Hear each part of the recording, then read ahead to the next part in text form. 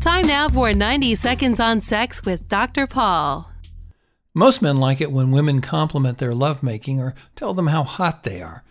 Well, here are some things that Cosmo magazine says that men have told them are their favorite things that women have said to them about sex. She looked me up and down and said, "So why are your clothes still on?" Upon waking one morning and hitting the snooze button on the alarm clock, she said, "We've got 9 minutes. Let's do this." The sexiest thing a woman can say to me in bed is telling me what she wants or likes.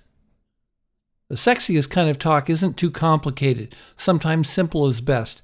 If I wanted crazy, dirty talk, I'd just watch porn. I love it when a girl gives me pointers like to the right or go slower. It shows me that she's comfortable with me and gives me confidence that I'm doing exactly what she wants, and it helps me feel free to give her directions as well. She brought out a vibrator and told me exactly how she wanted it used. It was the best sex I've ever had. We had been experimenting with role-playing, and one night she said, "Unfortunately, the lusty librarian is out today.